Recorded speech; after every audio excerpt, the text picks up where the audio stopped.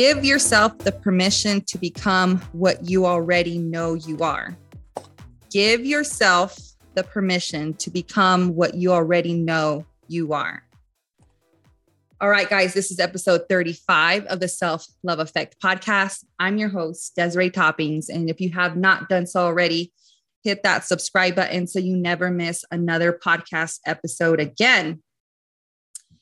With me today, I have a very strong, authentic. She's a fighter. She's an advocate. She's a mother. She's a friend. She is an overall badass warrior. And for those of you listening, you might know her as the Fighting Fox. I have right in front of me, Miss Sandra. Welcome to the Self-Love Effect podcast. Thank you for saying yes. Thank you for being a part of this. And I really am so excited to dive in a little deeper for our listeners and myself to get to know your journey, because there's so many aspects of it, just watching you. And if you don't know already, I know I kind of told you this a while back, but when I decided to start street parking, you were one of the first people that I started following. And I was totally obsessed with your page because it's just a daily reminder that we are strong and we're capable of much more than we believe we are. And you prove that. And your story is absolutely remarkable. And I think the listeners, they may cry, they may laugh, they will smile, but I feel like they're going to take away so much from your journey. And I hope they really do, because you're such a light. So thank you for being a part of the Self-Love Effect. Thank you. That was like, I'm like tearing up, and it was like, well, I'm going to be super cool during this whole thing. So, wow. Thank you. Yeah. Well, before she starts, and she tells us all about her journey, I want you guys to close your eyes and repeat after me. I love myself. Remember, I am courageous. Remember that I am not afraid of the things that I know that I am able to overcome. Remember that I am brave. Although I might not always feel capable, I am strong. I will remember to always choose to keep going. I love myself. I love myself. I love myself. All right. So, Sandra, I'm so excited for you to share your story. So whenever you're ready, wherever you want to start, I feel like you have so much for us to listen and hear and take away from. So wherever you feel you want to start, go ahead. Yeah, here we go. I guess I feel like every life story has so many chapters, and you never know what each chapter is going to bring or what like surprise it's going to bring. And you also never know how you're going to respond to or react to that chapter, right? You just never know all the different things that piece together your life, in what direction they're going to take you. And the only thing you can control ever is how you react. And sometimes you surprise yourself. And, I feel like I'm an immigrant 100 times over. I was born in Iraq, and I grew up in the United Arab Emirates. When I was a kid, I went to a British private school, and I had a British accent. And then, as I was a little bit older, I went to a Canadian school, and my parents always had plans of us immigrating to Canada, which we ended up doing. I was 15. I went to high school there, and I graduated, and I was going to go to pharmacy school. That was my plan. And the closest pharmacy school to me, even though I lived in Windsor in Canada, closest pharmacy school is in Detroit. So I went there and, met my husband. And the next thing I know, we're moving to Michigan, and, I'm working and we have kids. And these are all, I think, like, maybe they're not normal for everybody moving that many times, but like that's a normal trajectory of life, right? Where you're like, oh, I go to school and I did this and I met somebody and I got married and I had children and all these things are normal. But there are so many things in my life that, kind of are moments, like when I think back of significant moments of my life that have helped shape who I am. And one of them was, I actually got held back one of my years in pharmacy school. And that was really difficult for me because I was always a really, really good student and I had never had bad grades, but that particular semester I failed 2 of my classes and I got held back. And I was like having like almost an identity crisis because I was like, I don't understand. Like the only thing I'm good at is school, because I didn't do any sports really. Like I dabbled, but I wasn't like an athlete. And so I took advantage of like the college like counseling. Like they have this like free counseling for students. And I remember like envisioning that I was going to be like, like on the TV shows, like I'm going to lay back on a chaise lounge and they're going to talk to me and be like, interesting. Like, oh, you're an enigma. And they were like, hey, we actually think you're a candidate for group therapy. And I was like, what? Like, I'm not special enough to do this individual therapy. So I go to group therapy and like I said, this is when like the life throws you a surprise. The chapter is like a twist and you're like, what? And it's all about how you react to it. So I go to group therapy and I realize that the problems I had with my like this like identity crisis that I was having about being, some amazing student was so insignificant compared to some of the other actual problems that I saw. There was just name it, like it was a big group. And the biggest thing I would say that I took away from that, and that's really, really shaped a huge part of who I am, because I think I was about 22 when this happened to me. One of the counselors had said, watch your language, basically, like watch how you describe things, watch how you say things, because let's pretend, I don't know, your computer, you spill a drink over it and all your documents are gone and whatever. And you're like, oh my God, this is a disaster. And when you say that, you truly believe it's a disaster, right? Like you truly believe, and it's like, but a disaster is actually something like a hurricane that destroys a city. A disaster is, like a family getting hit by a drunk driver. And like, there's calibers, right? Like disasters. And if you shift your mindset and you change the way you use words, even you use thoughts to describe something. So instead of saying, oh my God, what a disaster, you say something like, this is a setback. It reframes your mind. And that became like the basis of how I continue to live my life. I'm 38 now. So for, 16 years, I've remembered this. And so going forward, as I ended up working and I had kids, and about 4 years ago, just under 4 years ago, 3 years now, I found a lump in my breast and I found out that I have breast cancer, and it came out of nowhere. And that was, like when people say like, what's the big thing that like changed your life? And sure, marriage and kids, graduation are all on the list, but that was the thing that I was like, what the, like, what is, I couldn't even believe that it was happening.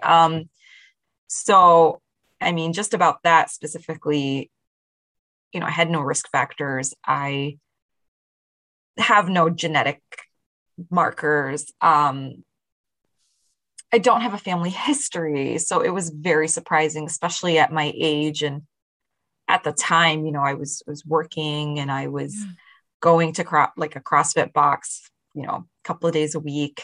And I was very active and I did my very best in eating as well as I could.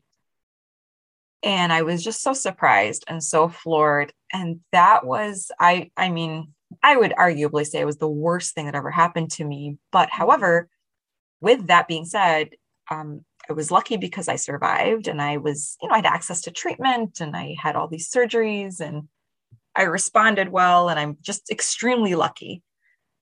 But it created another problem. So like, again, the chapter is like, hey, new wrinkle, new surprise. And it really messed with my like self-image, really. Like that's a big thing that I struggled with, because I've always, my entire life, I'm a very short person. I'm about 5'3", and I've always been like curvy and hippie, and like I've never had a flat stomach, and like I've always like, there's always something on me you can grab, kind of thing. Like there's always like a handle you can hold on to.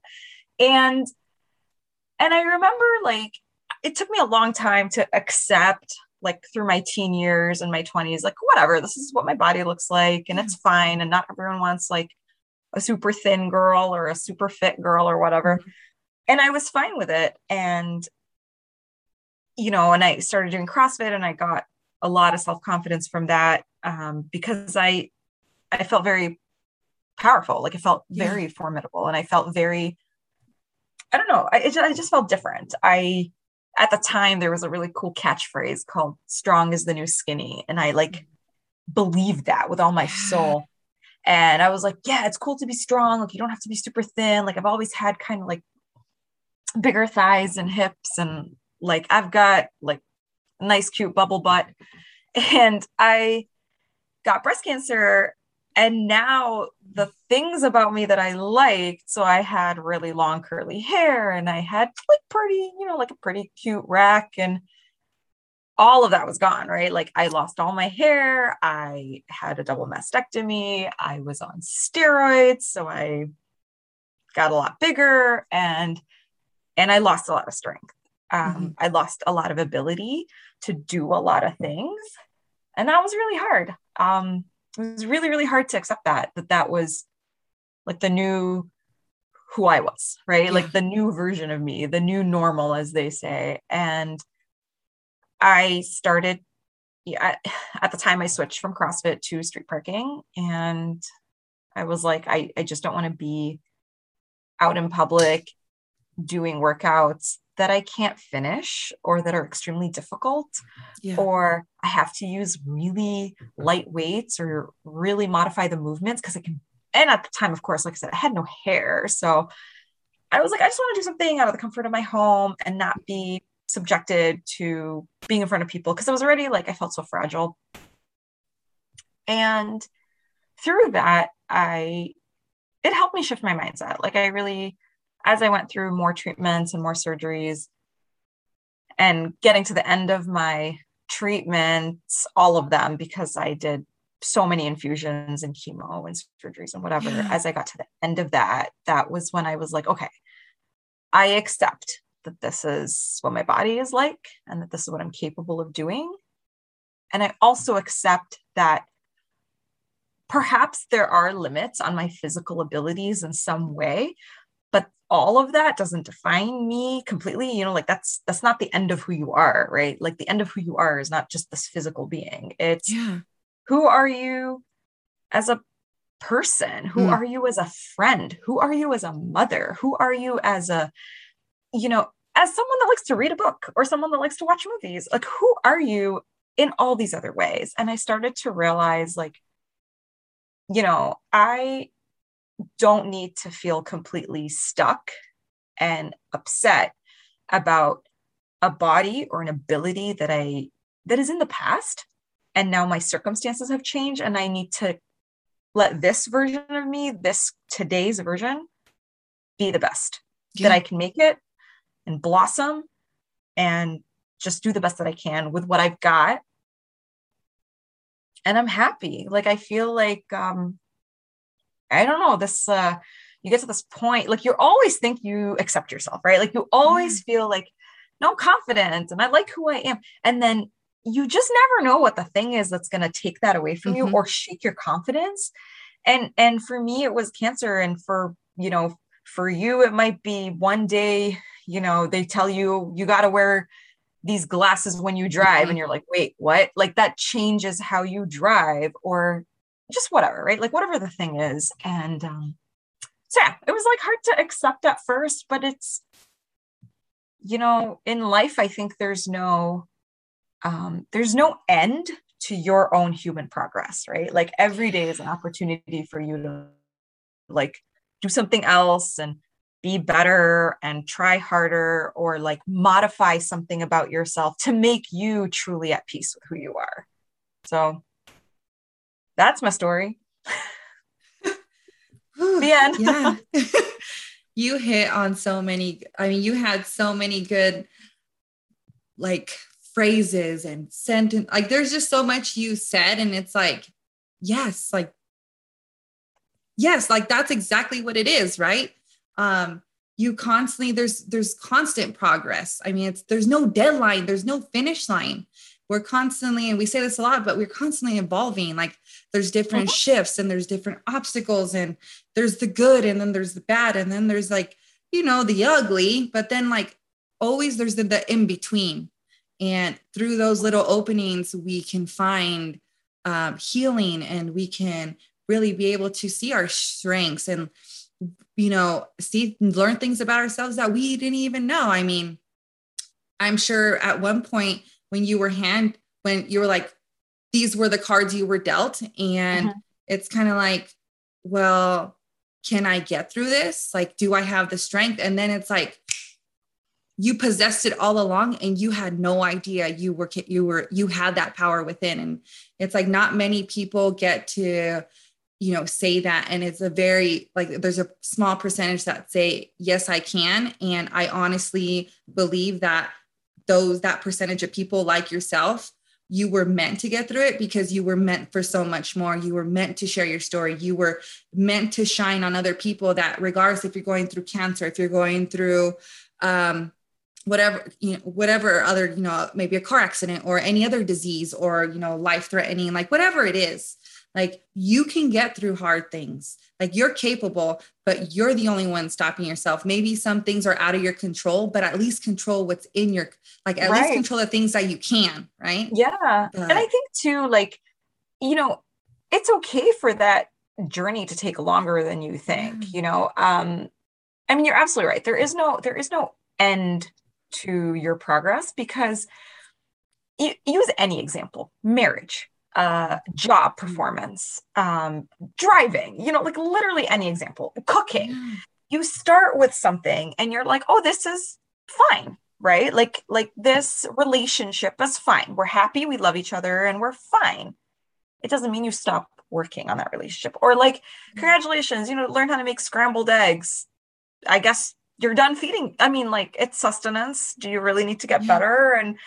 But if you like it and you want to get better and you want to continue to feel a happiness with that thing, then I just believe like you should work on yourself, and in whatever capacity that you can. Like, and for some people it's physical fitness, and for some people it's, mental health, and for others it's compassion, and for others it's whatever, school or job performance, or, and I just think like all these things are integral to being a whole. And it's like I said, it's easy to see one thing kind of diminish, and then you get like hung up on that one thing. And like I said, for me, it was this body that changed, or I said to myself, okay, this body has changed, and that's okay.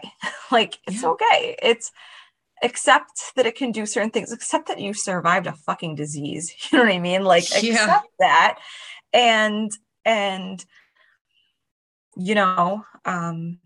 focus on the things that are good about it. And so I try to do that a lot. I try to not dwell on the things that I don't like, and really focus on the things that I do like. And that's like a good first step to kind of having full acceptance.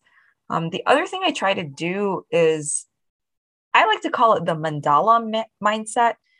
And like, mandalas are traditionally made out of sand and they're very intricate. And then as soon as they're done being created, they're swept away on purpose.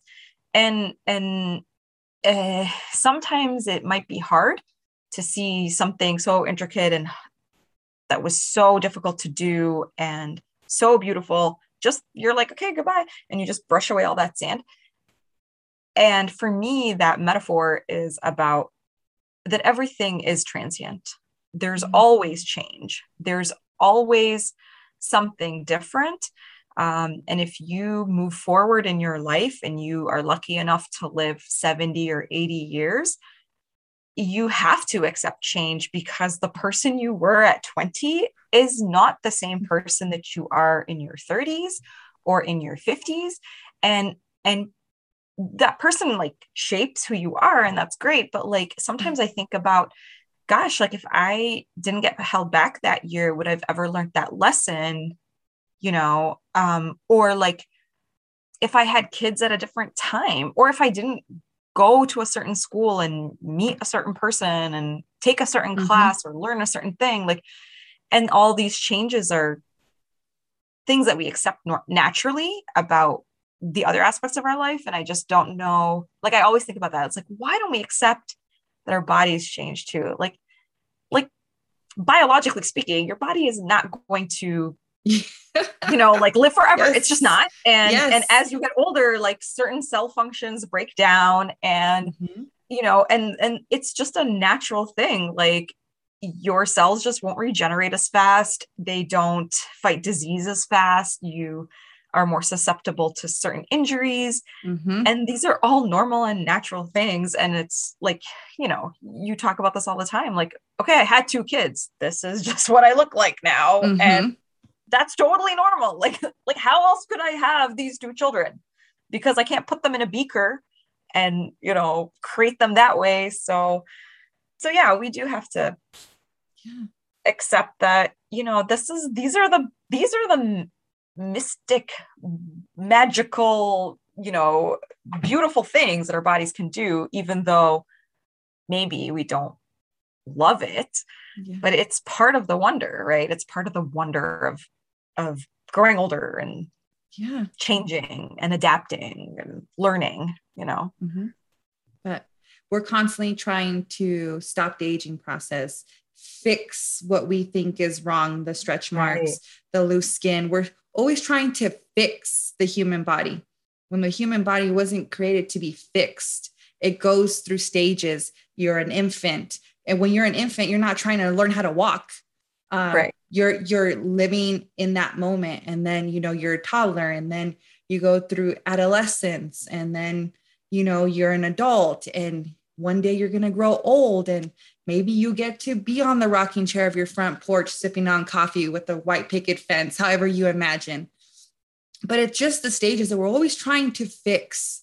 Like, and that, you know, and that's something that you and I agree on a lot. And I love that you're so transparent and you're so authentic, because if you guys take the time to scroll down the list on her page through all the photos, you were so vulnerable and so authentic enough to share your breast cancer journey, the photos that people are so hesitant to post because they're like, well, I don't feel comfortable in this new normal, but one day I will, because I'll go get the implants and everything will be better. Whatever, how they feel, because not everybody is strong enough mentally to see past that.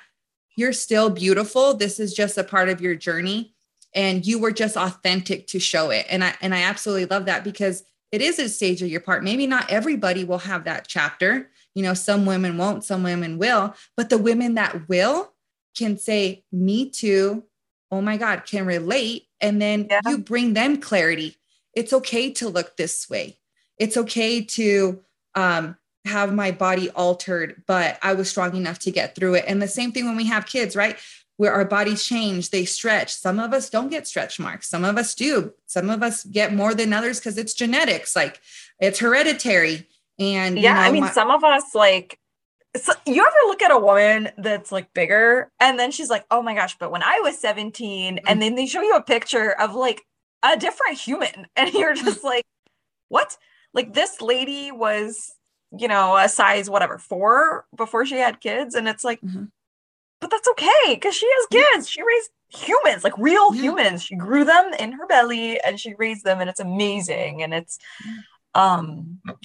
so and I do want to say, like, one thing I tried to change about my Instagram feed is because as I kind of got through my treatment and I was like done, I sort of had like a, I don't know if you want to call it another identity crisis, I guess, but I was kind of like, what's the point of my Instagram? Like, what am I doing this for? Because at the time I was doing it very much to share what breast cancer looked like to young women. And specifically, I didn't want to stop exercising. I didn't want to stop working out. I didn't want to stop pursuing fitness goals that were not similar at all in any shape to what I was able to do before cancer, but they were still like goals that were important to me, where I'm like, well, I still want to be able to like jog and, you know, like go out with my kids and do stuff. I still want to be able to like lift weight by myself independently of others. And it doesn't have to be a PR, but I still want it to be something. And so,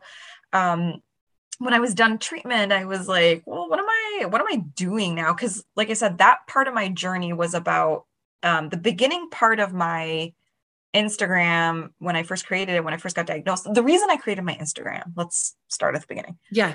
Reason I created it, I'm an extremely lucky person. I have a very great, amazing friends and family support. I did not want for anything from the people surrounding me. Someone always was able to take me to chemo.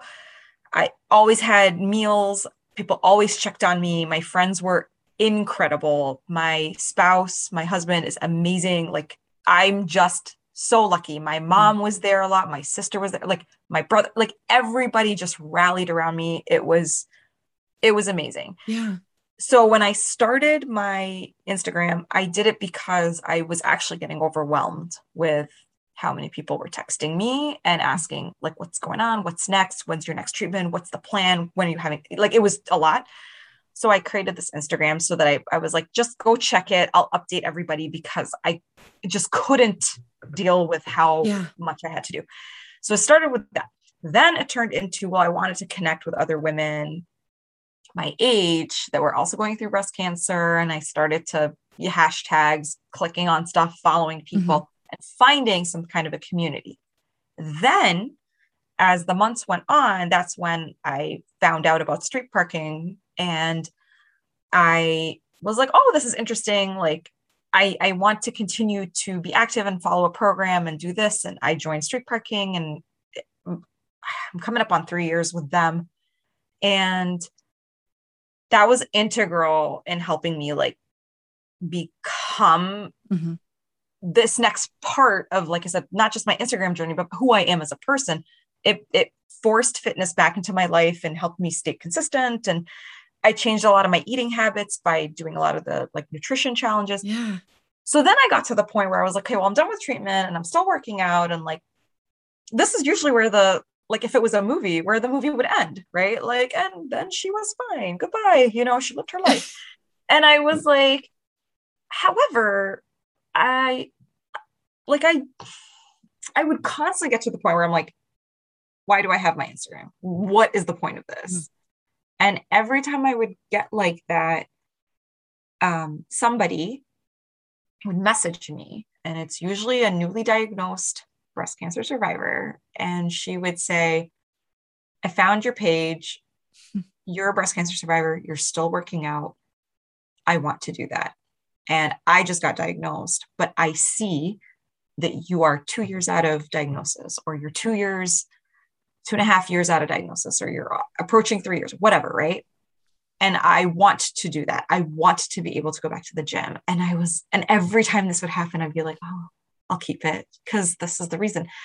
In fact, lately, a couple of the women that I had connected with when I first got diagnosed even joined Barbells for Boobs, because Barbells for Boobs has a very specific program, like a fitness program for, you know, women that are diagnosed. And if you join Barbells for Boobs, then you have access to not just a physical health coach who coaches you through the workouts, but a mental health coach as well, along with other resources.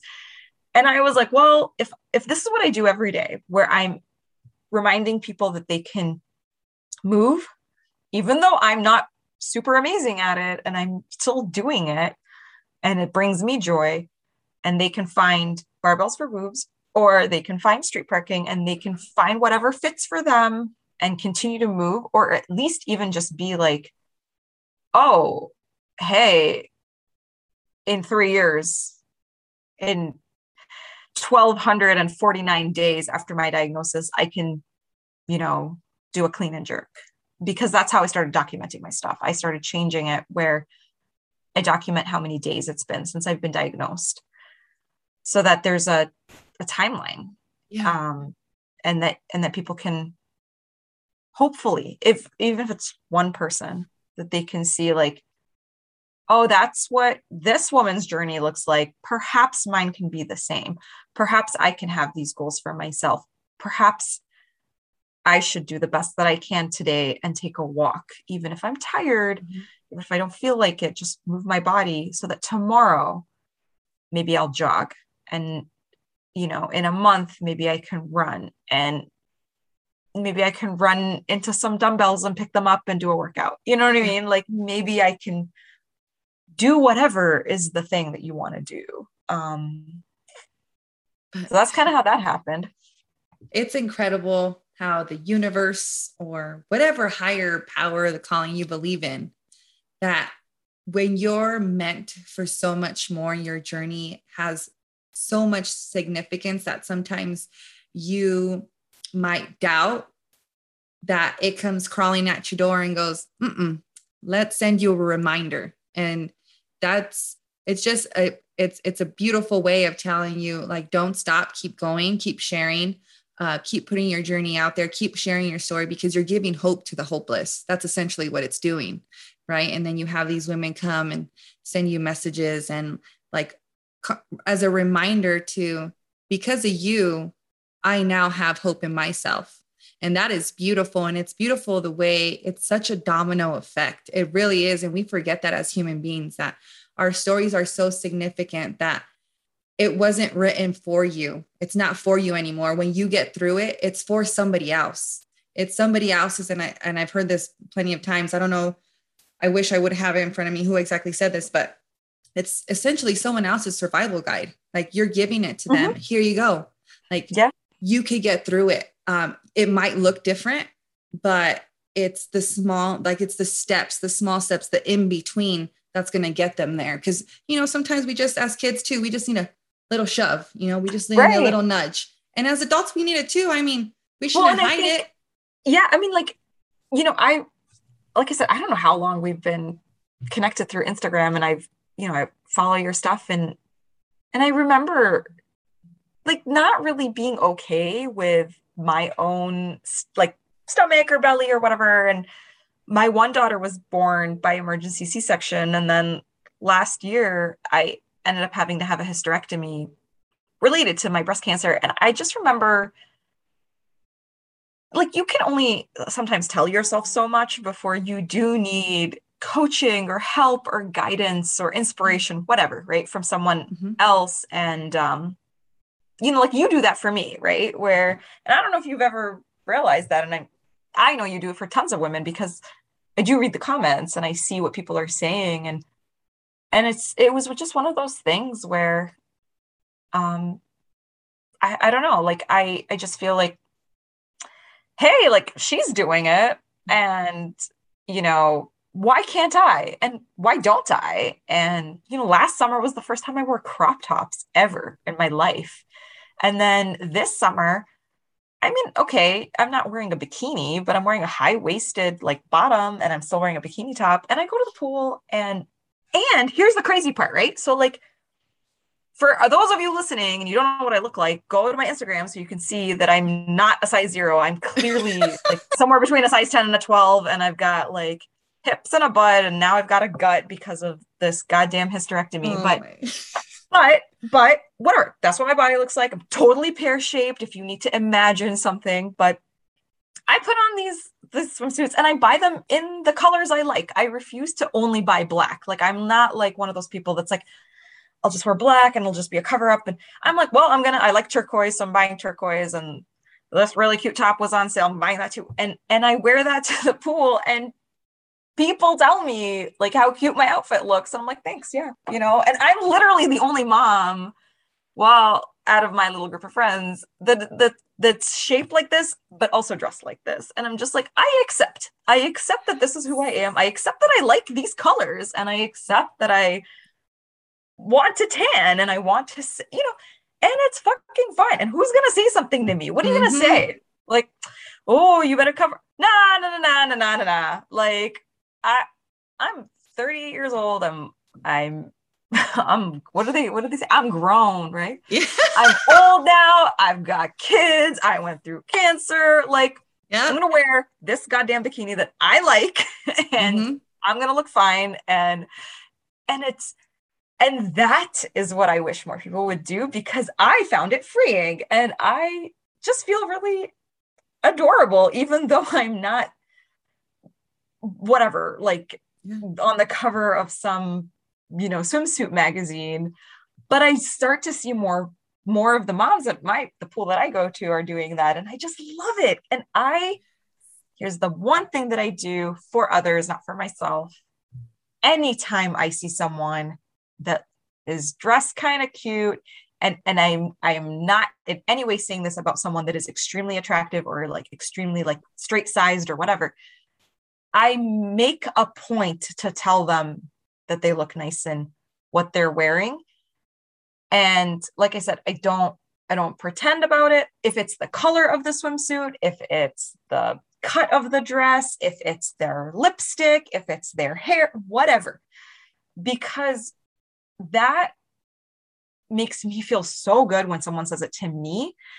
And especially when you're being brave about what you're wearing, and you're being brave and accepting your body, and you're being brave and you're saying like, okay, this is not, you know, what we see on TV or in the movies, but like, I'm going to wear this and I'm going to own it. And I just want to reinforce that for people. So I try to do that, like where I'm like, hey, just so you know, like that swimsuit looks really great on you, or like your sunglasses really like frame your face nicely, or even if you just tell people like they have a nice smile and what a kind job they did for you at the customer service desk. And thank you so much for your help. And I really actually appreciate you, not just thanks, have a good day. You know, those are the things that I think have really helped me not just push this outwards, but also learn to accept compliments and accept confidence and accept that, like I said, this is just who I am and what I look like. And I'm okay with it. And every day I become more and more okay with it, to the point where I'm like, I like it. You know, I like this body. Like, I like this little booty, and I like, like, I just like it. So yeah. And kindness goes a long way. You know, I remind myself all the time, like, be the someone you needed at that time. Not saying that if I go up to somebody, but as humans, we can tell if someone else is having a bad day. Maybe their shoulders are shrugged. We have to be mindful, not of just ourselves, but of those around us, right? And that plays a part in, you know, being kinder. And, you know, if someone, you know, you could kind of tell a woman's uncomfortable in her dress or her crop top and she's pulling it down, or she has her purse in front of her, or there's little things, right? Because you have to remember, if you were like that before, I pinpoint all the time. So I'm always like, oh my God, I'm just letting you know, like randomly, like we were at Disneyland the other day. I kept seeing this lady and she looked so freaking cute. She was older. She had like a Maleficent dress on that she had made just specifically for her Mickey Mouse ears. And I walked up to her, and I always try to do it too, a lot of times when my kids are around me, because I always, especially Lincoln does it all the time now, because he's picked up on it, like, be a good human. And I was like, I just want to let you know that you look absolutely adorable. I love your dress. Oh my God. I've already seen you like twice around the park. And she kind of just looked at her and she's like, oh my God, thank you. And then Lincoln looks over, he goes, your dress is awesome. And like, but you know, sometimes we see a person standing there and she was just kind of like fidgeting with her hands. And I'm like, you know, I don't know if she needed it. She might have not needed it, but it's just the fact that it's so much easier to be kinder, and it should come naturally to us. You know, it should, because, you know, to love and to be loved is our first natural like emotion as human beings. And so I feel like, but it does also play a part in who you are, in accepting who you are, in your, like, repeating exactly what you said, like your self-confidence and just your overall well-being. And it all goes full circle. And I love that. What do they call it? Pay it forward, right? Yes. Yes. A while ago, I don't know how long it's been, 8 years or 10 years, some documentary came out. It's called Misrepresentation. And it's specifically about how women on like TV are portrayed, and not specifically just like TV, but like newscasters and news anchors, and how the women are dressed differently than the men. And when I say dressed, I mean like by the producers, and they're told what to wear. But then we also like are more likely to attack women based on their looks. Versus men, where with men, you're more saying stuff about maybe their ability or capability or intelligence. But with women, it becomes very like about these physical things. And that was like a real eye-opener for me, because I didn't realize that I had done that a lot, where like a newscaster would be on TV and it'd be like, oh my God, what the hell is she wearing? And it's like, pause. Instead of being like that, why don't we look for the good in what the person is wearing or doing or whatever? And I tried to do more of that. And then I realized, you know, you always hear that other thing that people say, where it's like, if you wouldn't say it to your friend, why do you say it to yourself? Like the stuff about like when you look at yourself in the mirror and you say stuff like, my thighs are big, or my whatever, right? Like my wrinkles. And it's like, you would never say that to your friend. So why do you say it to yourself? And so then I started to think, I'm like, well, what are other things that I do personally where I'm like, it's damaging to myself, but I would never say that to somebody else. So like with these newscasters, where I'm like, well, okay, I'm going to start to try to look for the good in what they're wearing. Or instead of saying like, oh my God, like that weather lady's skirt is so short. Like, could they have picked a more bimbo looking chick? Instead, I'm going to say, oh my God, this woman's extremely attractive. Like she looks really pretty. Like her hair is really beautiful, whatever. Right. And so I started to think again, like, why, when you do this for a friend, why don't you do it for yourself? And so I started to try to do that for myself.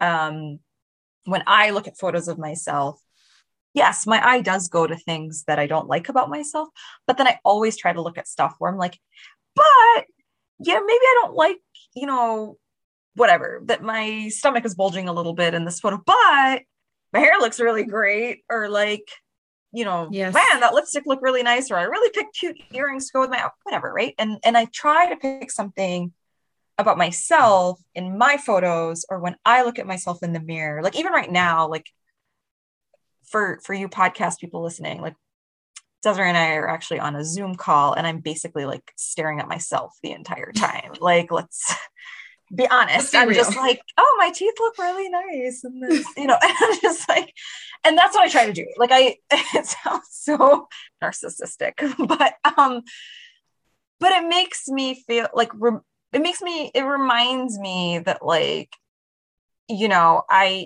there are so many things about our bodies to love. And, you know, I like right now, like I said, I don't have any makeup on, but I actually like the sun's hitting me kind of nicely. Like I look kind of tan, and I'm just like, oh, that's nice, you know? And now I feel good about myself, where I'm like, maybe I can share this joy with someone else. And I just want everyone to do that. Like, it's not just, like I said, it's not just about being this narcissist. It's really about like, what are the ways that you can learn to truly accept yourself and truly love yourself. And these are ways. And maybe someone will say it's narcissistic, but maybe someone else will say it's confidence. Maybe someone else will say it's self-love and it's acceptance and it's honesty. I mean, there's nothing wrong with liking to look nice or to, be clean or to be healthy. There's nothing wrong with any of those things. You should not feel shame about wanting to do your hair or wear certain clothes or wear makeup, or, if you want to drop weight, that's okay too. And if you are happy staying your size, that's fine. Like, you just need to be honest with yourself and, learn, like, if there's things that you don't accept about yourself or you don't like, then you really have two options is either like you change that physical attribute, hopefully without any detriment to yourself, or you change your attitude about it. And for me, there's many things that I just decided, like, I'm not interested in changing a physical attribute about that anymore. I have no desire to eat at a certain calorie deficit or to drink protein shakes. I have no desire. You will never make me drink another protein shake in my life. I have no desire. And I definitely want a brownie. And I'm just going to work out tomorrow. And it's fine because I like working out. And I just try to find these things that I like. And like I said, one of them that I like to do is I like to give people compliments because I like to be complimented. And if no one can give me a compliment, I like that I can give myself one. I like that I can look at myself and be happy with who I am. I'm over here because you guys can't see me. You guys will only listen to audio, but I'm carrying over here and comment because it's so true. And I love that you put that, because I think that's one of the first times we've actually heard that on the podcast is, you look at your photo or you look at your own reflection and you're choosing parts of you that you love, that you're proud to flaunt. And that, to me, most people, yes, will say it's narcissistic or it's selfish, but how can you get to a point of self-love and acceptance if you won't even love parts of you? Like, you don't have to love every part of you. That's not self-love. And I feel like most women misunderstand the concept of self-love and acceptance. It's like, you're going to have shitty days. You're going to have days where you wake up and you don't like any parts of you. But and you're an imperfect person. Yes. There's lots about you that's not great. I mean, we're all imperfect people. Like, we all have a thing that we're not, I don't want to say not good at, we're bad at. Like, we're just like, it's the shitty part of who we are, because that's a reality and that's okay. Yeah. But it's just being mindful. And you've said that many times, is you have to be mindful. And I like the way Berkeley has the definition of mindful, and it says mindfulness means maintaining a moment by moment awareness of our thoughts, feelings, bodily sensations, and surrounding environment through a gentle, nurturing lens. Mindfulness also involves acceptance, meaning that we pay attention to our thoughts and feelings without judging them, without believing, for instance, that there's a right or wrong way to think or feel in a given moment. When we practice mindfulness, our thoughts tune into what we're sensing in the present moment rather than reshaping the past or imagining the future. And right there at that very end, I was like, so many of us live in the past, get anxious of the future, but miss living in the present. So you're living a half life. You're not even living a full life. So at that point, it's like, and you can't like fully appreciate the things that you're presently doing, or, like whatever gifts that you have or whatever joys are in your life. If it's other people, if it's your pets, if it's a beautiful sunset, whatever, right?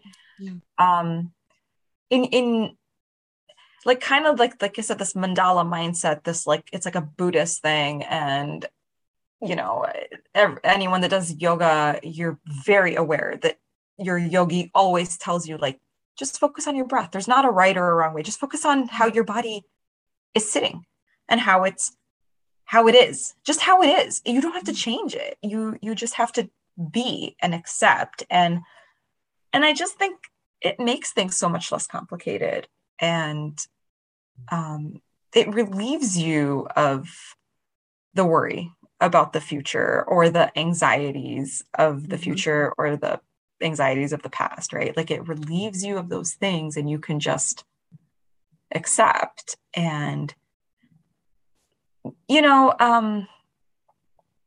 I don't know, like I do think like the messages may be confusing sometimes because like you said, is it selfish or is it self-love? Is it narcissism or vanity, or is it confidence and assertiveness? Is it, I accept who I am the way I am, or do I work towards being better? Like, which is it? And it's just, I really think the bottom line is being kind really to yourself. And you know, you can hold yourself accountable, yet still be kind. You don't have to be critical necessarily. Right. And the same way you can hold someone else accountable and it also still be kind, or, you know, so when you're giving these compliments to yourself or to others, it doesn't have to be in vain. It can be a genuine thing that you're saying out of kindness and love, just to get you to that next level of peace, really. I mean, I really think that's kind of the bottom line. Like, I really believe that the end goal is you do whatever is going to bring you peace, and usually compassion and gratitude are the things that give you peace. And so compassion and gratitude, they go hand in hand with being kind. They go hand in hand with trying to do improvements, but yet also accepting things, yet always trying to like look for the good in them. So it's, you know, like I said, I understand there might be mixed messaging with the content that comes out of this kind of circle or this kind of atmosphere, but I just hope that people don't look in the mirror and ever feel bad about themselves, or when they put something on, you know, like, so a few months ago, after I realized, like, I had my breast reconstruction and I was really struggling to wear stuff out of my closet. And I did two things. The first one was I went and bought jeans a size larger. Like it was really hard because I was always squeezing into my old jeans, but I went to Marshalls. There were 3 pairs of jeans on the clearance rack. I spent $15 per pair of jeans. So I spent no more than $50 on 3 pairs of jeans off the clearance rack, one size up. That's a size 12 for everyone listening. And I was like, whatever, I'm just going to buy them. And if I hate them, I spent $50. And if they fit amazing, congratulations. And if I lose weight, I spent $50. You know what I mean? Like, and if I don't lose weight, they fit my body and they look great. So I bought that. This is the start of the step 1 of the 2-step process that I did. So I bought these jeans. The second step was I literally went through my closet and tried on every single thing I own. Every single. That means every dress that was hanging in my closet, every pair of shorts, every pair of pants, dress clothes, skirts, swimsuits, bras, because bras fit me differently now. Every single workout top, everything. I tried everything. It took 2 days and I tried everything on, and the things that fit me nice, that I liked, and that I would continue to wear, I hung back up in my closet. Everything else went into donation. And I really thought I was going to struggle with getting rid of the jeans, but I had already bought these other pairs of jeans. So when I went to throw out a bunch of my old jeans that I couldn't even get over my thighs. So I'm not even saying like, oh, I got them on and they were tight. I'm saying I couldn't even pull them up. Dresses I can't even fit into. Dresses in my closet from like 10 years ago, from before we had kids and we would go to weddings still. And I was like, why do I even have this? And stuff that, I mean, like, dude, I got rid of so much stuff because it was all these years of just collecting. Yeah. And when I got rid of it, like I said, I got rid of stuff that it's 10 years old. It's might not even be in style. It might not even be age appropriate anymore. Like I'm a different person now than I was 5, Right. 8, 10 years ago. Why do I still have this? And also my friend Jules brought up a really good point. I like buying new things. Like I like, every once in a while going and buying a new top or a new dress or a new whatever. So why am I holding on to the old ones? And so I got rid of all this stuff and I was so content because every day now, no matter what items I touch in my closet, I know they fit me, I know I like them, and I know they make me feel good too, right? And a simple anecdote about this was I was on my way to someone's birthday party and I had a certain top on and I got in the car, and as I drove away from my home and I got to the first stoplight outside of my sub, I looked down and I realized I'm covered in dog hair. And I was like, oh shit. So I drove home and I take this top off, throw it in the laundry. And I was like, I'll just wear a black top. And I went to the black section of my closet. And the first shirt I touched was actually like a t-shirt, like too cash. But the next shirt I touched was a going out shirt. And I just took it off the hanger, put it on and walked out. And I didn't have to reassess my entire outfit. I didn't have to reassess. Does this fit me? Does this look nice? Will this match with these jeans? Did it look like, I didn't have to do any of that. I was like, this is what freedom feels. This is what peace feels like. It was amazing. It was amazing. I please encourage everybody to do this. Just get rid of crap you hate. Hold on to stuff that's good. If it's a size larger, these jeans are a size larger, but they fit so cute. And I bought my first pair of ripped jeans. I had never bought ripped jeans before. And I was like, hey, I'm a cool mom now, and I'm happy. I'm so happy. Right there though. That's it. You're happy. Yeah. You're happy with yourself. And, I always find things to challenge the listeners, some topic, some challenge, whatever. But that should be it. You guys heard her. You guys heard what she had to say. I mean, she broke it down, but I encourage you guys to do that. I mean, I'm going to encourage myself to do it. Because how many of us really, honestly, raise your hand to yourself, have clothes sitting in our closet, in our drawers right now that we're still holding on hope for. Oh, someday it'll fit me. Someday. And you know what? Who gives a shit if you can't fit into your no one sees the size. Baby. Yeah. Jeans. No one cares. Wouldn't you rather wear something, even if it's a size larger, but it looks great on you, than wearing something that you're just obsessed with the size on the tag and it's making you uncomfortable? It's like what you were saying earlier. It's the woman that's pulling down the shirt or, fixing it at the breasts or whatever. Or you're just not happy with the color, let's say, someone gifted it to you and you're just I just don't like it. Just get rid of it. It's fine. It's okay. So much unwanted, unnecessary pressure. Also, it makes room in your closet because now I actually was able to see my clothes. Does that sound insane? I got rid of so much stuff that I actually can, my clothes are not smashed against each other anymore. I can actually, and I've rediscovered clothes that I forgot about that I was like, oh yeah, I really did like this top, but I always forgot about it because it's smashed in there in between things. So, and like you said, no one cares about the size. The one pet peeve I have is when I'm talking to a woman, because normally it's a woman. It's never a man. Men are they don't care. Right. But women are so critical because we have all these stigmas and we have all these, unattainable standards that we have to live up to, that society says we have to look like. And I am going to use hate because I hate this. And I'm like, oh my God, you look so good. And they're like, yeah, but it's a size large. Or I was like, I don't care about the size. I'm not going to document it. Or they feel like they have to tell me because, I might be wearing booty shorts and a crop top. And I'm like, just because I work out and you might not like to, I don't give a shit. I'm giving you a compliment because I personally think you look good. I'm not fixated on, oh, are her biceps big? Does she have abs? Like, and Yeah. I feel like as women, are you a size 0 or a double we 0? might get Because insecure. what is that? Remember in Mean Girls where she goes into that store and it's like, she's like, do you have this in the next size up? I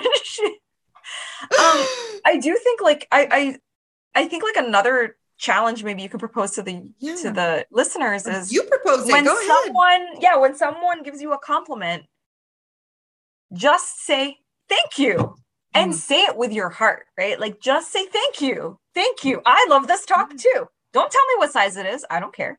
Just say, thanks. I just got this dress and I feel really confident in it. Thank you. You know, just say thank you. And yeah, you don't have to like self-deprecate or explain the dress or anything. You're causing so much more damage to your mind. And I was telling my friend this because she got her lashes done last night and she was in love with them. And then, you know, a few others told her that she looked silly.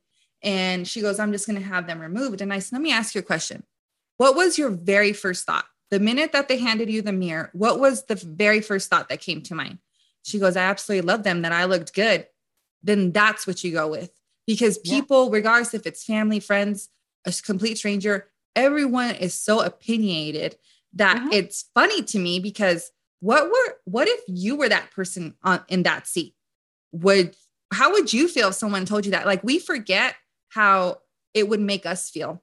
Like we're so easy to critique when we receive the critique, you know, we're just like heartbroken. Like, okay, so why don't you stop breaking somebody else's heart, shattering their mind. And especially because at the end of the day, many of us, and I think we can really agree to this because of the last year we had, so many of us are struggling with mental well-being. So many, the numbers are outrageous. They are growing. And it's not just adults, it's our youth, you know, our kids are in high school, even kids in kindergarten. I mean, I don't know how many people in my son's class don't even know how to interact with kids their age. And it's like, okay, you guys, let's break it down. It's very, very simple. It's not complex. Just be kind, like you said, and let's stop the critiquing. I know we always have something to say, a lot of us, but you know what? And it's like our parents tell us, if it's, you know, if you treat people if you can't say something that's great, treat people how you want to be treated. If you want to go and release hate into the world, well, when hate comes knocking at your door, don't get mad about it. Like I was saying earlier with like these female newscasters, instead of me being like, oh my God, what is she? Focus on the good in that person. Focus on whatever like I said, if it's someone on TV and you can't really assert their personality or their intelligence and you're just looking at, then shift and say, what's the good thing that I see in here? What's the thing that I like? Maybe I don't like your friend's lashes, but like maybe her smile is bigger and I can say, hey, oh my God, you look so happy today. Why not? You know, why not do that for somebody? And I don't know I wish I can remember. It was a podcast episode I listened to the beginning of last year. And it was about how human beings are so judgmental. And it really goes back, you know, to a complete stranger all the time, right? We're walking through the grocery store. We're like, oh, I don't like the way she's wearing that shirt. Or I don't like the way he's walking. And the way he broke it down was that we're still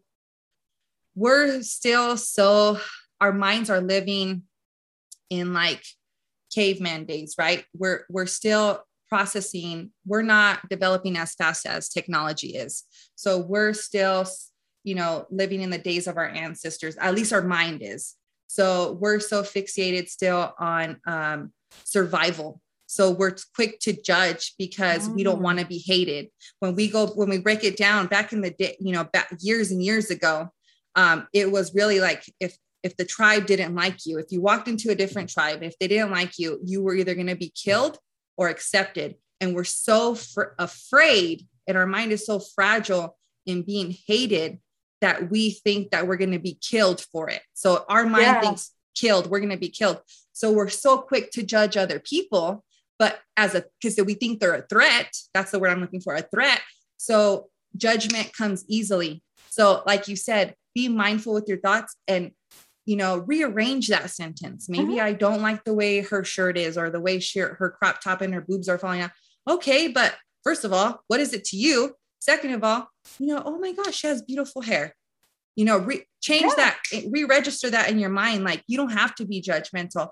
Yes, it comes naturally because of our instincts as human beings, and we're still primal and we're still developing. But it could also come naturally for you to be the kind of person. Because I think everyone can think of someone they know that is just like the nicest person they know, or the kindest person they know, right? Where they're like, I'll give you an example, Mr. Rogers. Like, everybody is like, oh man, like he, I think there's a trifecta. It's like Mr. Rogers, Bob Ross, and Steve Irwin. Like, they always, it's be kind. Mr. Rogers is be kind to others. Bob Ross is be kind to yourself. And Steve Irwin is be kind to animals. Right. Mm-hmm. And it's like, we all love these people. And why? Because they're kind and they're outwardly kind. Right. And we can do that. And you don't have to be fake about it. You just have to be honest and really like dig deep and find the thing, that you do like about that person, or that you do, and if you absolutely don't, then just shut your mouth. Like, move on. Like, you don't have to tell people that you hate them or you dislike something about them. It's fine. You can just say, something else or nothing at all. Just, I don't know, like I don't know. It just, it is something that I think eventually, it's kind of like what I was telling you before about what that counselor told me. It's like your thoughts and your words reflect eventually in your actions. And if you can slowly, and it's not going to happen overnight, but if you can slowly start to say to yourself, like, I love myself, or I'm beautiful, or I'm going to start saying nice things to people instead of catching when I'm being disagreeable or critical. Because like I told you, I watched this documentary, I don't know, like a decade ago. And so it wasn't something that happened overnight for me. It's something that I've worked on for years. And it's the same with that what that counselor told me 16 years ago. It's still something I think about. And so these are the things that I think have helped shape my mindset, my outlook, and it's a work in progress. And I always try to do that. Like, I try my hardest, like when I'm reading a text message, sometimes I'll read it in an irritated way because I'm the one that's irritated. It's not because they sent an irritated text. Maybe they did, but like, I try to remember, like, well, maybe there's a different perspective that I didn't consider, and, or a different reason that someone would say a certain thing or behave a certain way or dress a certain way. So like, even this person at the grocery store that you're like, I hate the way they walk. Do we ever think like, well, maybe that person had a leg injury, or they have arthritis, or like whatever, right? Like whatever it is. Because when we do that, then that compassion can come forward, that kindness can come forward, and we can start to see the good in that. Where I remember one time my a certain family member, there's immigrants, and so the grandmother like doesn't speak English, and this particular family member had said something about, in general, how when people immigrate to like Canada and the US, that they should learn the language. And I was like, hey, fun fact, like, your grandma doesn't speak English. And they're like, well, that's different. It's my grandma. And it's like, yeah, but all these people that you're talking about are someone else's grandma or grandpa, right? Like, it's so easy to be like, oh, well, for me, this is what I would like, but I'm not going to do that for others. Or like, I would like someone to compliment me, but I'm going to be critical of how you look.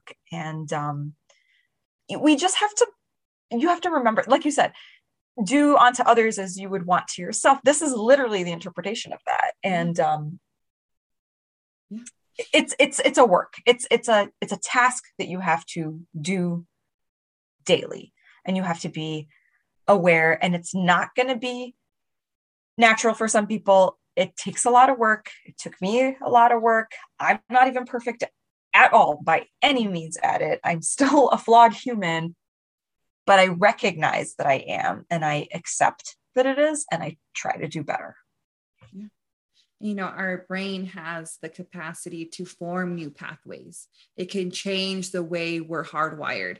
So for you to say, oh, I can't do this, or I can't be nicer. It doesn't matter if I'm, you know, I can't be kinder or whatever. No, if you work towards it, you're rewiring your subconscious and your subconscious mind, right? So you're literally taking apart fragments and infusing them, you know, the good ones, and, you know, taking apart the negative ones. And so for us to say, oh, we can't be this person, we can't be like this, you're absolutely lying to yourself. And another thing is that the brain is so large that we can't fully understand it. And as humans, we're not using the entire thing anyways. But when you start to come to this moment of enlightenment with yourself and acceptance and using compassion and being kinder, you go from thinking in the small little box in your head to opening it up and seeing what you're capable of and what the mind is capable of. And that's why, you know, Eric Tolle talks about this in his Power of Now, and that was, you know, for me, that was such a hard read because he really gets into the nitty gritty of enlightenment and with yourself. And it starts with your thoughts and forming these new pathways and being mindful and meditation and everything that we kind of, you know, hear other people and they're like, oh yeah, journaling, whatever, that doesn't help. Absolutely does, because the first person you have to understand and the first person you have to change is yourself in order to grow and evolve to become a better human. But if we work at it, like you said, and it's just practice. It's practice, practice, practice. You don't get better at playing baseball sitting on the couch. You don't get better at lifting a barbell, you know, snacking on Cheetos all day and popping, you know, soda or like crossword puzzles or parallel anything. parking, right? Like literally anything. Yeah, you have to practice at it. The more we practice, the more we gain insight, the better we become, you know. And, you know, if it's one thing we were meant to be, you know, we were brought to this earth is to, I said it, but to love and to be loved and to spread kindness. Oh my gosh, it's so much easier. It's about leaving the world better than you found it. And I guarantee you, the world would be a lot different than it is right now. And, you know, I think about my kids and I'm just like, man, it wasn't that bad when I was a kid. I literally, all I ever cared about was if the lights come on, my butt better be inside. Because if I'm still riding my bike and my mom has to come and scream my name, I'm going to be in trouble.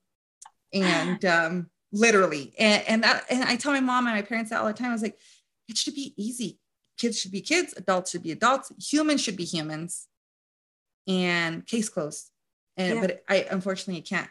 It's not that easy. It can't. For some reason, I don't know. I still can't wrap my head around why it's just like the nature of the beast, right? Like the status quo will never be enough. You do have to always, you know, work on these things. You always have to work on your person. You always have to work on your relationships and your career and your brain. And, you know, you do have to do those things to maintain purpose, really. But if you can do it with, you know, with some kind of positivity or compassion, or even with gratitude, when you, like a big thing I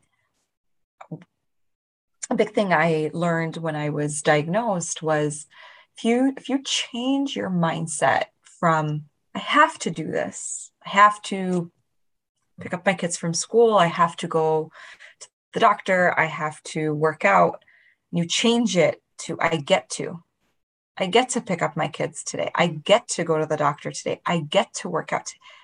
Wow, what a difference, right? Like, you just think of this, it's such a simple phrase, but it's this mindset shift of changing it from, a slightly negative connotation to a slightly positive one. And it's, like I said, it kind of goes back to giving compliments to others, giving compliments to yourself, instead of you looking in the mirror and going, oh, my eyes look so puffy today. Mm-hmm. If you can say, you know, whatever, my smile is really bright today, or my hair looks terrific, or whatever, right? Like, these are the small, minuscule changes that if you do them and you practice them daily, eventually they become a habit, and a habit becomes a routine, and then a routine becomes a way of life. And you know, I do try to, like, through when I'm on Instagram, I sometimes try to say, like, you know, this works for me.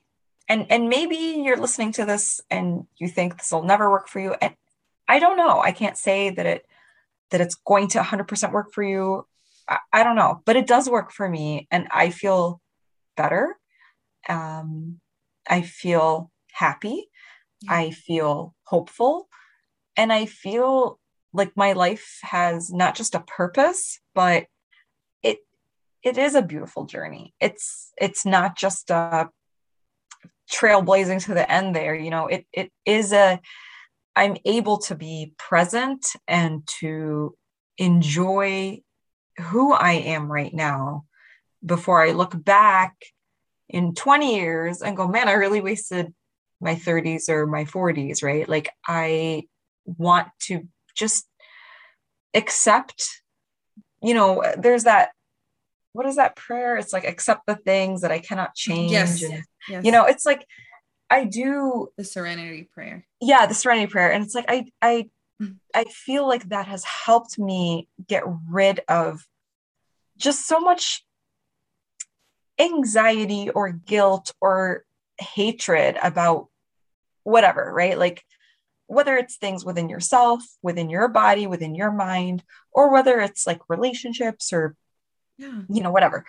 But it's helped me to look around and be grateful for the things that I have, you know. And like I said, I get to do stuff. I get to, and in my case, because I battled a disease that does kill women, I get to live my life, and I get to honor the women that didn't get to live, you know. And it's important to me to always be this way, because not only do I have children that I am a role model for, but I want to live my life like this. Like, I want to know that I did live my life with intention and purpose, and that I did my very best to be the best type of person that I could be, you know, the best version of me, the kindest version of me. And again, I'm a flawed human.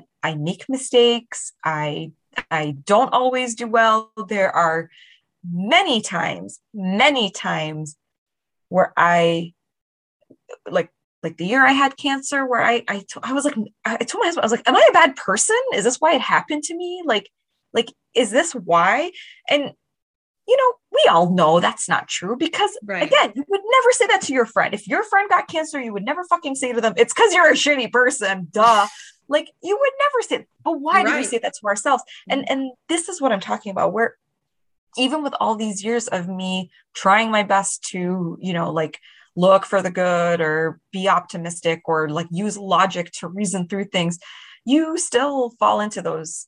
So even now that I'm not like actively facing cancer, but sometimes things happen in my life where things don't go my way. And, you know, there's whatever the thing is. And I say, I'm like, maybe I'm really the bad person. Maybe I'm really the person that was mean, or maybe like whatever. Right. And then you try to remember, well, if we just like pause and like use compassion and use kindness and like look for the good, we can actually see that surely a lot of our issues are issues of misunderstanding. Similar to the example of the people in the grocery store that we don't like. Like, we don't like them because we don't understand them. We don't know their story. We don't know what we don't like about them, other than we don't like what we're seeing. But if we knew what their story was, the same way where, you know, like I said, this family member was like, well, if you don't speak English, they should get out of the country. And I'm like, well, your grandma doesn't speak English. why is it different for your grandma than all? Like, again, using this where we try to remember the circumstances of others and to just push kindness out of us. It really does. I mean, I don't know, it makes me feel better. Like I said, I feel like this would work for people. Right. This is, I'm not like a licensed therapist and I'm telling you this is what you have to do, but this does work for me and you can try it. And if you hate it, then don't do it anymore. But if you try it and you find that it makes a difference, then awesome, great, like do the thing. Yeah. And it's funny to me because I we can read all the self-help books and we can get help ourselves. And I advocate it for all the time. I think it's great to get counseling, to get therapy, to go to therapy, but the fixes are so simple. And the fix, I mean, like you said, it doesn't work for you, but I believe to a certain extent that the one fix that could help everyone is being kind to yourself, being compassionate to others, being kind to others, compassionate to yourself. That is the quick fix. If anyone's looking for a quick, that is it. I mean, it doesn't get simpler than that. We like to as again, the stigmas and maybe, society says, well, you have to go, you have to be prescribed medication and blah, blah, blah, and you're crazy. But really when it comes down to it all and covering the layers and like getting down to, the actual, the answer, it's simple. It's too simple, yet we overcomplicate it because we're looking for this big, like, oh, amazing light, the gates open. And if, oh if my the gosh, big I thing found is my too answer. big, like if the big thing is too big, you can start super small with your own reflection in your privacy of your bathroom. You can say one affirmation to yourself. Yes. You can look for one thing in your face, in your body, in your home, in your family that you are grateful for, that you're appreciative of, that you like, and start with that. It doesn't, like I said, it's not an overnight thing. It's certainly something that it's a habit that you need to start to create, and and it's so simple. It's so simple. It's so simple. And you can do it. And you just have to, like I said, remind yourself that it's the practice of self-love. It's not the practice of, arrogance or, any kind of fakeness. It's say a genuine intention, say a genuine compliment, look for something that you're genuinely grateful for, and start there, Yeah, sometimes it might be, like you said, it might even be too hard for us to be nice to ourselves. But if we be kind to others, being kind to ourselves will come more naturally. The mind, like I said, the mind is so it's interesting and it's very, very powerful. So it's like, even though the practice might be towards someone else, you'll learn the mind will click to where it's like, hold on, I'm being kind to everybody else. I also need to be kind to me. And it'll come naturally to you. It was like, when did this happen? Like, what the heck? Like, I gave myself a compliment today. That never happens. But it's an extraordinary thing when it does happen. And like you said, it's liberating, it's freeing. It is at peace with yourself.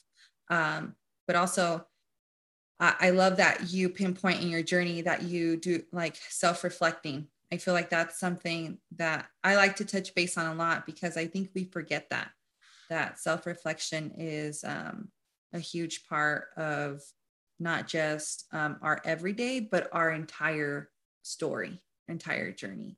Like, if we never take time to self-reflect, then who are we really? I mean, do you know yourself that well? Like, if you don't take time to self-reflect, then you can't sit here and tell me, well, I know myself 100%. Well, yeah, when's the last time you self-reflected? And it doesn't even have to be like about yesterday, self-reflect about past you, like remind yourself of how far you've come. And I think not a lot of people can sit here and say that. When I read that, I was like, that's the key. That's self-reflection is another huge part other than being kind. But it really brings together everything and understanding, like it builds a foundation. So like you're able to hold yourself up because you're strong enough to know yourself at a different level. And you get to see how it's like a pyramid, it just stacks. And so like you self-reflect, you have this understanding for yourself. Now you're opening the floodgates to, Right. another level. And then it's Yeah. like, because we all want to achieve self-love, but self-love Yeah. looks Like we, different on we all everybody. want to be, Bob Ross or Yeah. Steve Yeah, I sure Irwin do. or Mr. Rogers, right? Like we all do. And we Yeah. all admire that. And, it, you can get there. You can get there. You absolutely, Tell me a little bit about barbells for boobs. I know you kind of mentioned it in the middle, but I know you have also a link, and I'll be adding it to the synopsis.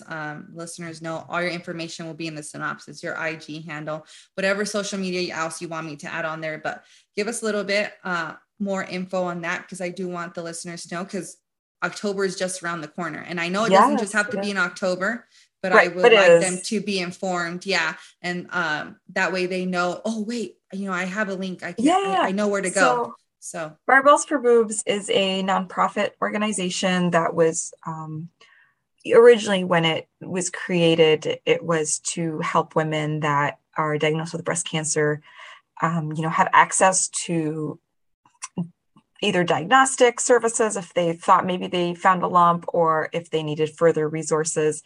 And at the time when it was first created, it was very much like affiliated, I guess, with CrossFit, because the founder of Barbells for Boobs, Ziana Hansen, used to be an affiliate owner. And so what she did was she created this nonprofit to support women with breast cancer, mainly because her best friend was diagnosed, and she was like, what do I do? How can I do something for others? And that's how it started.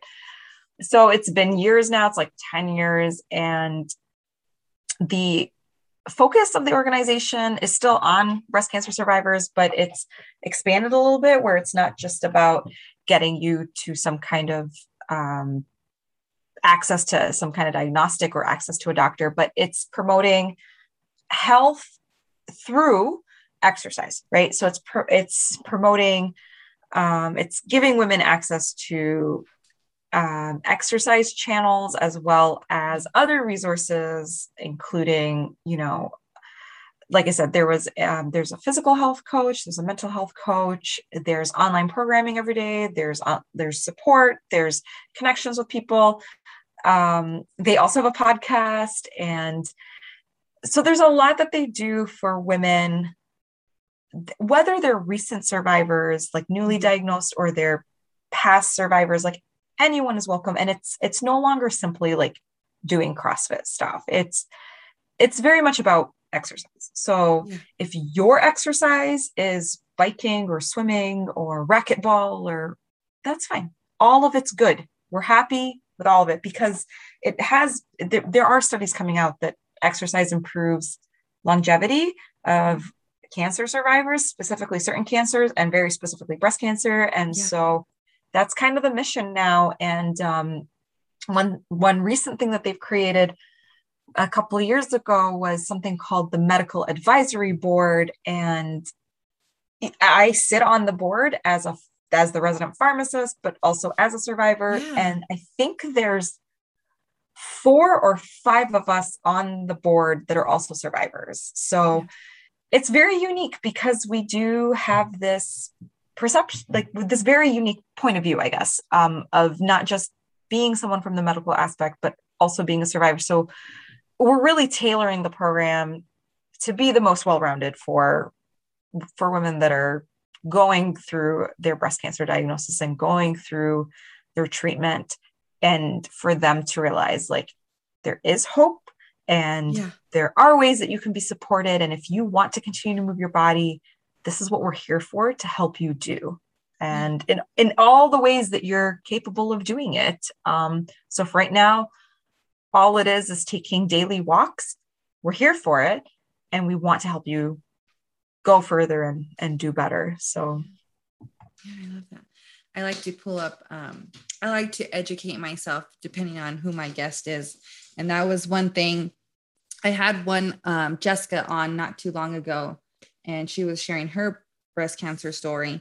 But I had pulled up the breastcancer.org, and there was research that was published April of 2020, well, last year, and that it states that, you know, it recommends 2.5 hours per week, because both before and after being diagnosed with breast cancer with a high risk of reoccurrence is linked to better survival, and it'll lower the risk of reoccurrence according to this study. And it's like, it all comes back to health and your well-being. Yeah. And it's astonishing to me. And it's kind of like Barbell or Boobs had it right all along. You know? And I mean, like, certainly, obviously we still want people to go through their medical treatment, but this is now a real, like, cornerstone, I guess, or like a real peg in the board of something that can promote health, promote longevity, like decrease, decrease chances of mortality, but also increase chances of like positive outcomes. And so there's a new field in oncology now called exercise oncology, which is specifically focused on getting and understanding, like, how does movement and exercise help with a cancer diagnosis? And the research that's coming out is really astounding with even just like the actual physiology inside of a tumor, and how a tumor responds to a body that is, getting some kind of like aerobic activity or getting some kind of strength training. And it's remarkable. I mean, before we were told you got to rest, just take it easy. And now it's like I said, the science is showing that that's not necessarily best. Rest is not best. It's you do rest when you're needed. Of course, that's important, but you don't want to go down this like sedentary slope and make it harder to return to normalcy and like return to physical activity, but also that physical activity will help with positive outcomes. So if you're staying at the status quo, it's not going to make you worse. Your physical activity is not going to make you worse, but if you continue to do it, it might make you better and give you better results. And I think too, with like physical activity in general helps you with your mental health. And I personally very much enjoy being outside doing my workouts. All my neighbors know I'm like the person on my driveway that, like I jog with my dogs for my warm up, and then I do my workout on my driveway. Like, all my neighbors know this, and, people drive by me and they honk, but I like being outside. I like moving. I like being in the sunshine. And when it's bad weather, I accommodate for that. But, I just, there are feel good anecdotes to support this, but there's more importantly, actual scientific evidence to support that all of these things are good for you, and for people to consider doing them and to actually start doing them. And, like I said, start small. If all it is a walk, then walk. And if all it is one compliment to yourself a day, start there. I am so glad that you said yes. I know it took us a while to get it coordinated, but the summer was like crazy for me. I feel like it flew by, and we had really bad weather here a lot of the time. So I'm really happy to have done this, and I just really appreciate that you do this. And I don't know, I just think you're doing such a good thing for the world. And even if you don't do it for the world, like for your kids, right? Like just teaching them to be good people, it's important. And we we can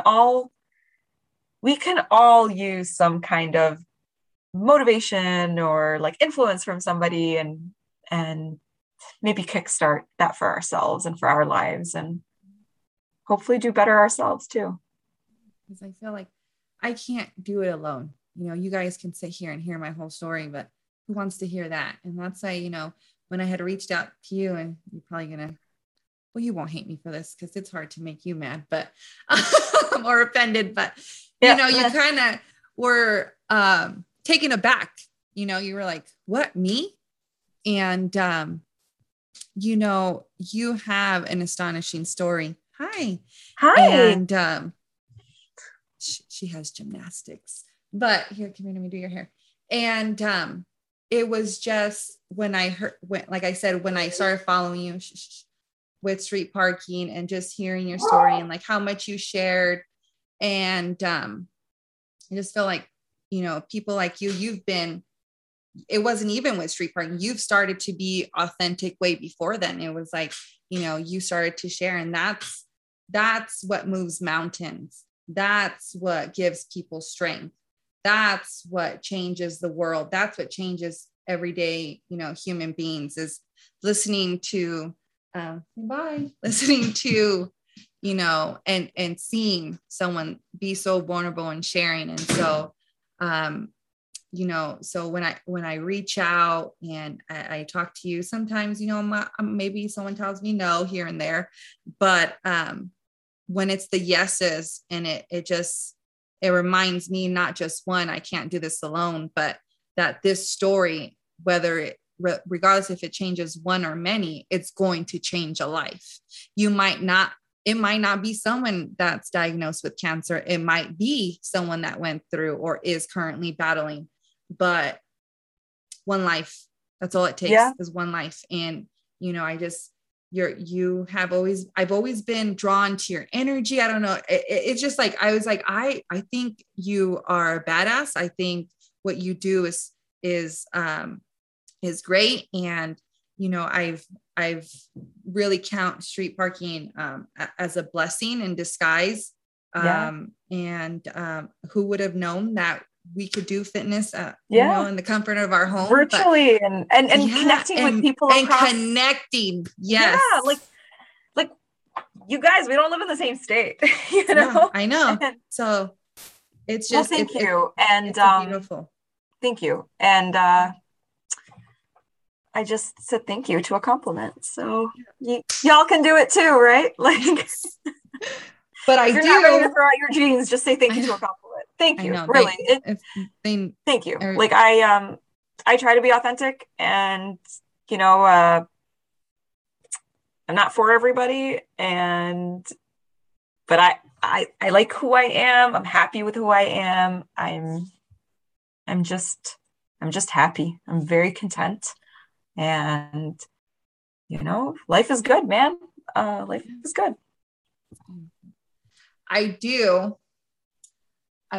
Well, first of all, let me ask you, do you have anything else you want to share? Do you have anything else? No, I don't. I really want to, I don't know. I just feel like so joyous, and I just want to, like, I kind of want to, I don't know how to say it. Like, sometimes you see or do something, like earlier, like before we started recording, when you asked me about the CrossFit Games, and it's like you go somewhere, you do something, and it like kind of rejuvenates your spirit. And this has done that for me in a way that I didn't realize I needed.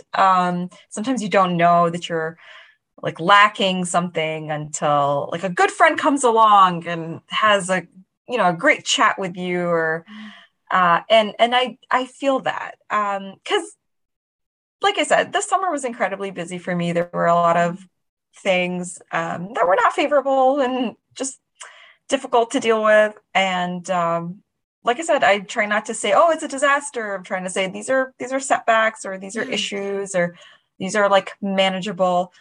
And they were difficult, and they still are. And some days I'm just like, hey man, things are groovy, I have no issues. And some days I'm like, yikes, what a day. But this is a good day. This is a very good day. I'm very happy to have done this. I'm very happy that you asked me. I Like I said, I feel like reconnected with my own life purpose. So like, even if nobody listens to this episode, even if I'm just talking for myself, like it's put me at peace where I need to be, and it's filled my joy cup, and I feel like energized enough for whatever tomorrow can bring, you know, for whatever happens in that chapter in the book with the twist ending. And so yeah, I thank you for this.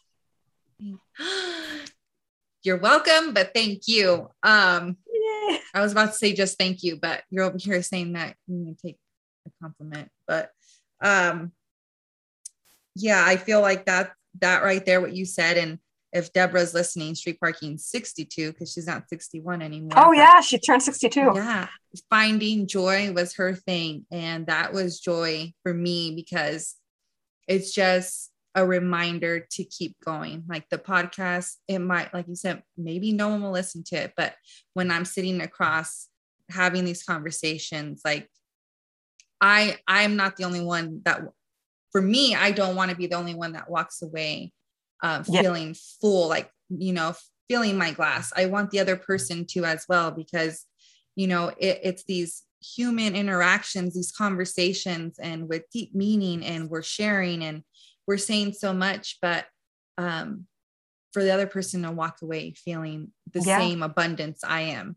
And because it's always such a great honor to me to listen to you guys' stories, to sit down, and I feel connected to everybody now. Yes. And it's like, I feel like not I can't think of the movie because it's not The Matrix, but I feel like I'm like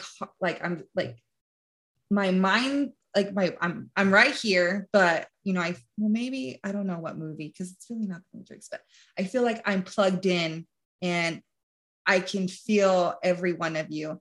And it's one of my husband's favorite movies, but I cannot remember the name of it. And I feel that way. And like I always tell him, I'm like, it reminds me, not one, that life's too short.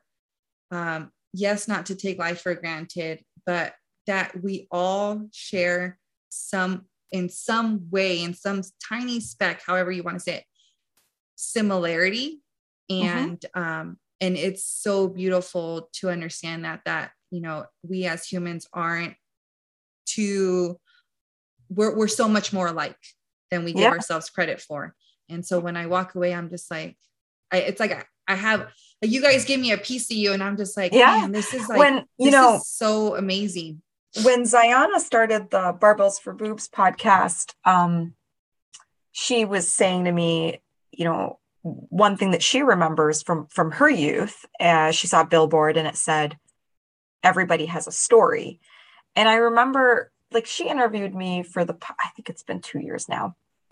And I remember when she said that, I was like, oh, I don't know if I would ever like really listen to someone's story, you know, or I would ever feel that way. And like you said, this is all part of my journey of like trying to be better and trying to be more like, you know, like better at appreciating others, or being understanding, or being like empathetic or whatever. And so this is how I feel about a lot of these podcasts when I listen to them, is, wow, like, even though I don't know this other person, or I don't live the same existence as them, whatever that story is on whatever podcast episode, but you're right, we are all connected and we all have a story, and we can all find some kind of common ground, and also recognize that ultimately we all are looking for the same thing. We're all looking for safety. We're all looking for love. We're all looking for acceptance, and we're all looking for peace, really. Like we really are just looking to be happy humans.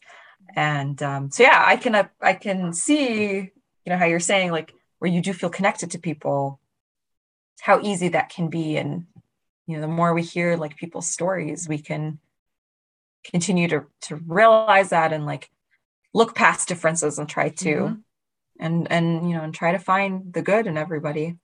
Yeah, there is so much good in this world. We just have to find it. I do always ask every listener, I catch everybody off guard. Most people get, oh my God, and then other people are like, why didn't you warn me? But I like quotes. I think quotes, other than sharing our stories, I feel like quotes is the one thing that we can kind of all agree on, like that we have, like we share. If it's on social media, maybe you're sharing it with a friend, or maybe you share it with yourself, or I don't know. But the point is that we can all agree that quotes, we either all look for quotes, we all read quotes, or it's like something in our lives that we tend to look for. So I always asked, what is a quote you would share with all the listeners? What is your favorite quote? However you want to do it. It could be 1, it could be 2, it could be 5. I don't care. But yeah, I have a lot. Well, then share. One of the first quotes that I put up when I was a teenager said, "Do what scares you." And that's really just about living life just slightly outside of the box of comfort, trying new things and doing stuff. But since my diagnosis, something I say a lot is gratitude is an attitude. It's like I said, I practice mindfulness, and a big part of that is being grateful for things. And kind of like the example I used earlier, instead of I have to do this, I get to do this. And it really can change your perspective. And that's a big one. It's a big one on how I live my life. It's a big one about, like I think about, even though, like I said, breast cancer is the worst thing that happened to me, the things I can look around at and be grateful for are the fact that I live somewhere where I have access to healthcare, and the fact that I have insurance, and the fact that I can afford my copays, and I have a vehicle that's reliable, that gets me to my appointments, and I have enough money to put gas in my car. These are all things that I'm grateful for, because I know that's not a reality for everybody. And so these are just like I said, these are cancer examples. Fine. Let's use non-cancer ones. Like you can be grateful for electricity. You turn a light on, and, all your devices are powered, and you have running water, and you have, a child to love, and, a spouse to support you. If you have a pet, like so many things, you can look at anything and realize that. And so gratitude is an attitude. It's really the way I live my life. And the last one I'm going to share is be well today and all days. It's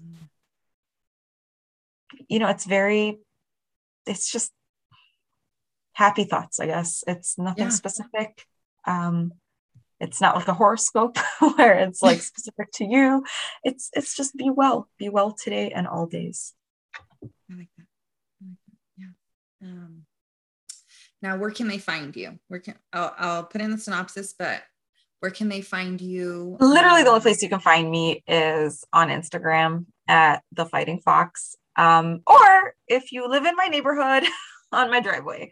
So yeah, I don't know. So social media is getting weird. I got rid of my Facebook, but I do enjoy Instagram. I like the cubes, and I like to stay abreast of what's going on with other people that are doing street parking, and other people that are in barbells for boobs. Those are my main focuses. And and if you watch my stories, I share a lot of dancing. I follow a couple of different dancers, like hip hop and poppin' dancers, like break dancers almost. And so I share a lot of their stuff. That's awesome. That's it. Yeah. Love it. So yeah, thank you again for being on the podcast. Thank you. Just for being a part of the movement. I mean, if we can't change, as long as we could change one, we could change many. Yeah. Because that person will change another, and then that and that. Yeah. So yeah, thank you. I'm so, like I said again earlier, but I'm so glad we did this. Thank you for taking your time out of your day. We can literally sit here forever and chat. I've realized I think so. after 30 minutes in, I'm like, oh yeah, we could chat all day long. I was like, this is absolutely nice. I loved it. And so before I get off here and chat with Sandra a little bit more.